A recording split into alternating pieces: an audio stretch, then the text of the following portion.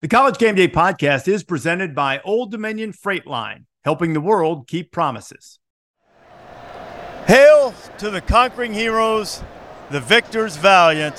Hail to Michigan, champions not only of the West, but of the nation for the first time since 1997. This is College Game Day podcast from the middle of the field, NRG Stadium in Houston. Reese Davis and Pete Thamel with you, where the Wolverines pulled away from Washington in the fourth quarter and won it 34-13. Washington had a chance in this game, Pete, but much like the Rose Bowl, had Washington somehow rallied to win this game, it would have been grand larceny. Yes. Because Michigan, to me, appeared to be the strongest, the better team, really from the early going when they dominated early on with the running game. It was a dichotomy because Michigan dominated, but Washington had chances. And there were a handful of them late second quarter, and then going in through the whole third quarter almost. It was almost like they exchanged punts, and there was, I think, that Will Nixon drop. I think there were just some small things that if they flip, the momentum of the game potentially flips. But I really think when I look back at this game 5 years from now, Reese, a metric we often use,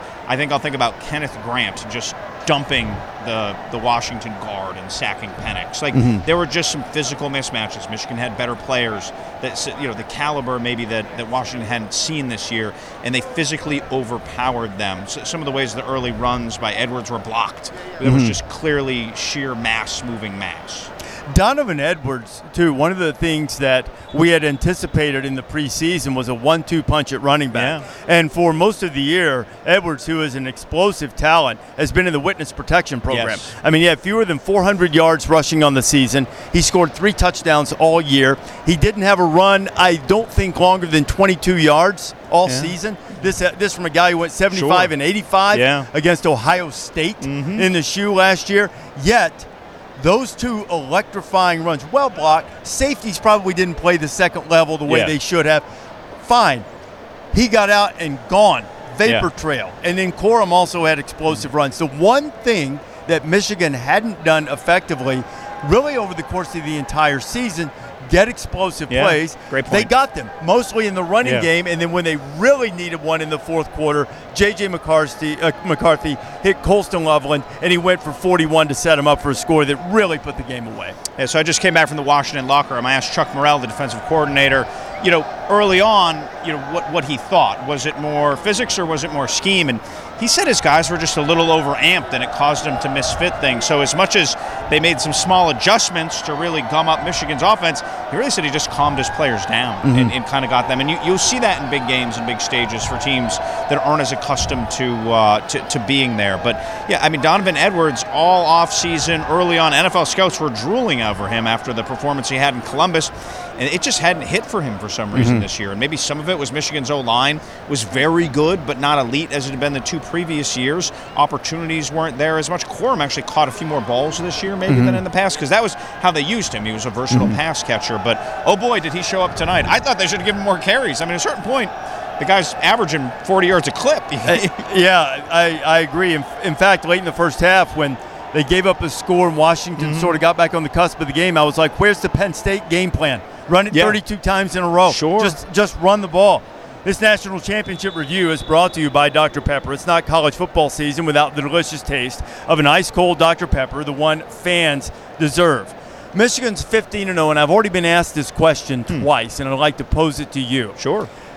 Given the suspensions, given the ongoing NCAA investigation, which has not yet been closed, given the fact that there was a sportsmanship issue and a sign-stealing scandal and all of that, how do you think that will attach itself historically to this Michigan championship? Well, I think in the moment I would say it's the most Jim Harbaugh championship ever. Dominant, messy, awkward, just like Jim himself. His personality is such that it's almost the most fitting Jim Harbaugh championship. And the question we're going to start asking tomorrow, and really we've been asking for 6 weeks, is does he stay to help rebuild this thing? Because they will not be what they were next year this year. They're just not going to be. The personnel isn't there. He's recruited well. Look, they've developed well. Ben Herbert, their strength coach, is the best strength coach in the country, and I really think he's been the key to this. It's just hard to replenish the 17-ish guys who could end up going. Historically, if you look back, like when you look back at Cam Newton's Auburn year, like Right. you think about him away. winning it. Yeah, you think about Yeah. him winning in Alabama and coming back. Right. You don't think about it as much. This one will linger into next year just because if Jim does come back, there'll be a suspension. How long, we don't know, because you can't predict what the NCAA will do, but it's almost certain he will be suspended to start the year. And then where that goes is dependent on really the two investigations, the recruiting one that has to close, and then the Stallions one where he faces potential exposure to a level 1 violation for head coach responsibility. So we won't bore people with the penalty matrix tonight, Reese, because there's confetti at our toes. Yeah. But it is never simple with Jim Harbaugh, and it will be complicated, at least in the near term going forward, if he decides to come back to Michigan. I really think the only reason people will think of it, to use your frame 5 years from now, is if they don't like Michigan. They're rival fans, fans that want to get at them, on message boards or on X, which surprisingly, I don't know if you know this, sometimes people are uncivil on social media. You don't say. Yeah. So Can you give me some examples? Yeah, I've never experienced that. Just read my timeline, which I'm blissfully unaware of because I no longer look at it, at least rarely. But I will say I do think that it will only be that. It will only be a subset someplace. If they have to pay a penalty, so what? Because this team on the field is very good. Proved to be elite. And they were unified. They were, I hate the word connected, not because I hate the word, but because it gets overused. But there was a unity apparently on this team that you don't always see, and particularly in this era when so many players are being pulled in different directions. Hey, you can get some more snaps here, get you more money over there, get you featured in a different kind of offense at this place, and yet they were committed to coming back and finishing business, as Blake Corum told me on the trophy stand. Unfinished business concluded. and the business was concluded for Michigan tonight. I think the on-field, what I'll remember is just this was a team of numbing efficiency. No turnovers tonight, correct?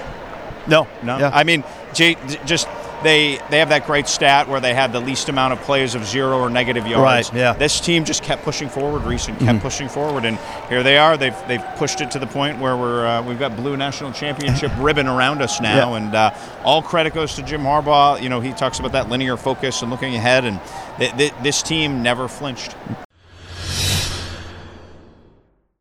Another day is here, and you're ready for it. What to wear? Check. Breakfast, lunch, and dinner? Check. Planning for what's next and how to save for it? That's where Bank of America can help. For your financial to-dos, Bank of America has experts ready to help get you closer to your goals. Get started at one of our local financial centers or 24/7 in our mobile banking app. Find a location near you at bankofamerica.com/talktous. What would you like the power to do? Mobile banking requires downloading the app and is only available for select devices. Message and data rates may apply. Bank of America NA, member FDIC. When you need mealtime inspiration, it's worth shopping Kroger, where you'll find over 30,000 mouth-watering choices that excite your inner foodie. And no matter what tasty choice you make, you'll enjoy our everyday low prices, plus extra ways to save, like digital coupons worth over $600 each week. You can also save up to $1 off per gallon at the pump with fuel points. More savings and more inspiring flavors make shopping Kroger worth it every time. Kroger, fresh for everyone. Fuel restrictions apply.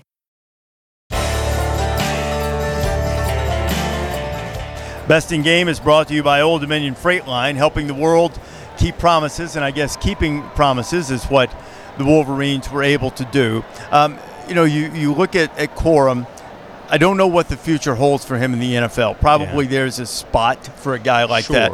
But in terms of being, to have a moment on a college stage, moments, the way he did in the Rose Bowl, and another one, a couple of them here tonight, going over 100 yards. He and Donovan Edwards, the first pair of backs in a national championship game to go over 100 yards since Mark Ingram, Trent Richardson did it against Texas. And, a lot of that is because the game's changed and everybody throws it around a lot.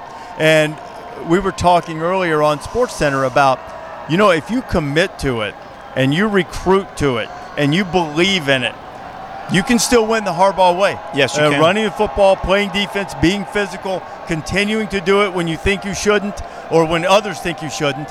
And it has paid off because he switched that identity really. I don't mean to cast aspersions at Josh Gaddis. When they came in, there was this thought, well, we need to catch up with everybody. We need to spread the field. We need to get a quarterback who pitch it out. And go fast and run a bunch of plays.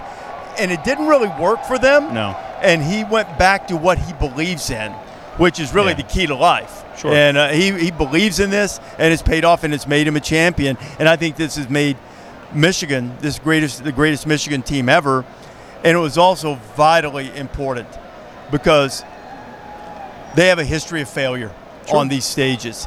And to not let this opportunity slip away, to plant that flag. We're not just a program that has won for over a century. We are a championship-level elite program. Was really important for them tonight. Yeah, no, I think historically for Michigan, this will go down as one of their greatest teams. I can't talk about the teams in one of the world wars or whatever, but in my lifetime, and I would assume in your lifetime, this is going to be the team that everyone remembers. For sure. Just for the sheer wire-to-wire dominance that they put forth. And look, talk about a flurry of sleighs, right? You have Ohio State to finish the season at home. You pick them off on the final drive. They beat Iowa, obviously, in that Big Ten championship. And then you go beat Alabama in the Rose Bowl, and then you win on this stage against Washington. It's an impressive flourish that they finished with. There's no question about that. And so now we'll start turning our attention to the way too early top 25s for next year. Not sure where Michigan is going to sit in that with all the turnover they're going to have and the uncertainty, at least until Jim makes a decision about his future. You've followed this a lot, and I know, as you've pointed out, Jim Harbaugh is as unpredictable as anyone in sports, at least in our sport. What do you think he does? Well, he's a proud guy, right? And he brought his alma mater to the mountaintop. And what faces him ahead is messy. There's no other way to say it. Mm-hmm. You have the leftover suspension from the COVID-19 recruiting violations that's at least going to be 2 games, could be more. You have them battling with the NCAA, really, as that has gone on. And then you have the Salience case, which we've never seen before. So predicting it is not easy, but the head coach responsibility piece of that is very real. Mm-hmm. And that's a different case, Reese, because they had the answers to the test at the beginning. They were given the cheating scandal, and going to go find it. It's not like they have to go get the information. They already have enough. And the Big Ten obviously felt that way, which is why they have the suspension. So it would be a very and Harbaugh. The NFL has always been intriguing to him and interesting to him. This isn't the first dalliance with it. He really wanted that Vikings job when he went on signing day and interviewed for it. And I think part of him knew what he had coming back here, and that's why he didn't take the Broncos job when it was available to him last season. So it will be the Harbaugh watch is on as we go forward. I agree with everything you said about Michigan and Messi and coming back. And I don't pretend to know Jim well, but I think it's simpler than that. I think it comes down to that near miss in the Super Bowl when he was head coach of the 49ers. You can't ignore that. And he's won this, and now he and Pete Carroll, I think, were the only guys to be in the Super Bowl and international championship game. Now he's won this one, as Carroll did, and now I think that will be too intriguing to him not to give it a try. He's restored it here. He's flirted with the NFL before. He'll never be hotter than he is right at this moment. There are multiple teams willing to put up with his quirks. Yes. I hope he stays because this sport nobody's better for content. Right. This sport needs compelling, interesting personalities in permanent roles. We get them with players coming through from time to time. We need it from coaches. And I hope he stays because he's good for us and he's good content. And I think he's good for college football regardless of all of the other stuff. I suspect he goes, though. I think he'll go to the NFL, but we'll see. Yeah, it would be hard to bet against him leaving. Bet. Yeah, there we go. Bet. I'm sorry. As the scenarios have unfolded here, I mean, we spent weeks talking about potential scenarios, right? If he beats Ohio State, if he makes the playoff, if they win, and now here we are with the confetti at our feet and the big blue block M's, decorating in front of us and behind us. It does seem like a very natural segue for this. So as we wrap this up and turn our attention to the offseason and the NFL draft that you and I will both be working, and I'll go full scale into basketball in my TV job. Podcast is going to continue to mostly revolve around college football and the draft and Senior Bowl trip that you'll be taking. As we stand here tonight, Houston, conclusion of another season. Final thoughts to wrap up this season. I mean, Been a lot of them. Yeah, it was not boring, Reese, right? It was not. It seemed about like 3 seasons worth of things happened in this one season, and that's what makes this sport great, right? It is utterly unpredictable, completely ridiculous at points, and relentlessly compelling. And here we are. It was the only thing we didn't have is a compelling fourth quarter at the end, but this season pretty much gave us everything else. As it pertains to doing this podcast over the course of the season, if I might borrow from the family of the head coach of the national champions, who's got it better than us? Nobody. Thanks for listening. Download the College Game Day podcast wherever you like to get them. I would prefer you to subscribe so that you will never miss one. We are wrapping it up from Houston tonight, where Michigan, dollar to Bob Ufer, is your national champion.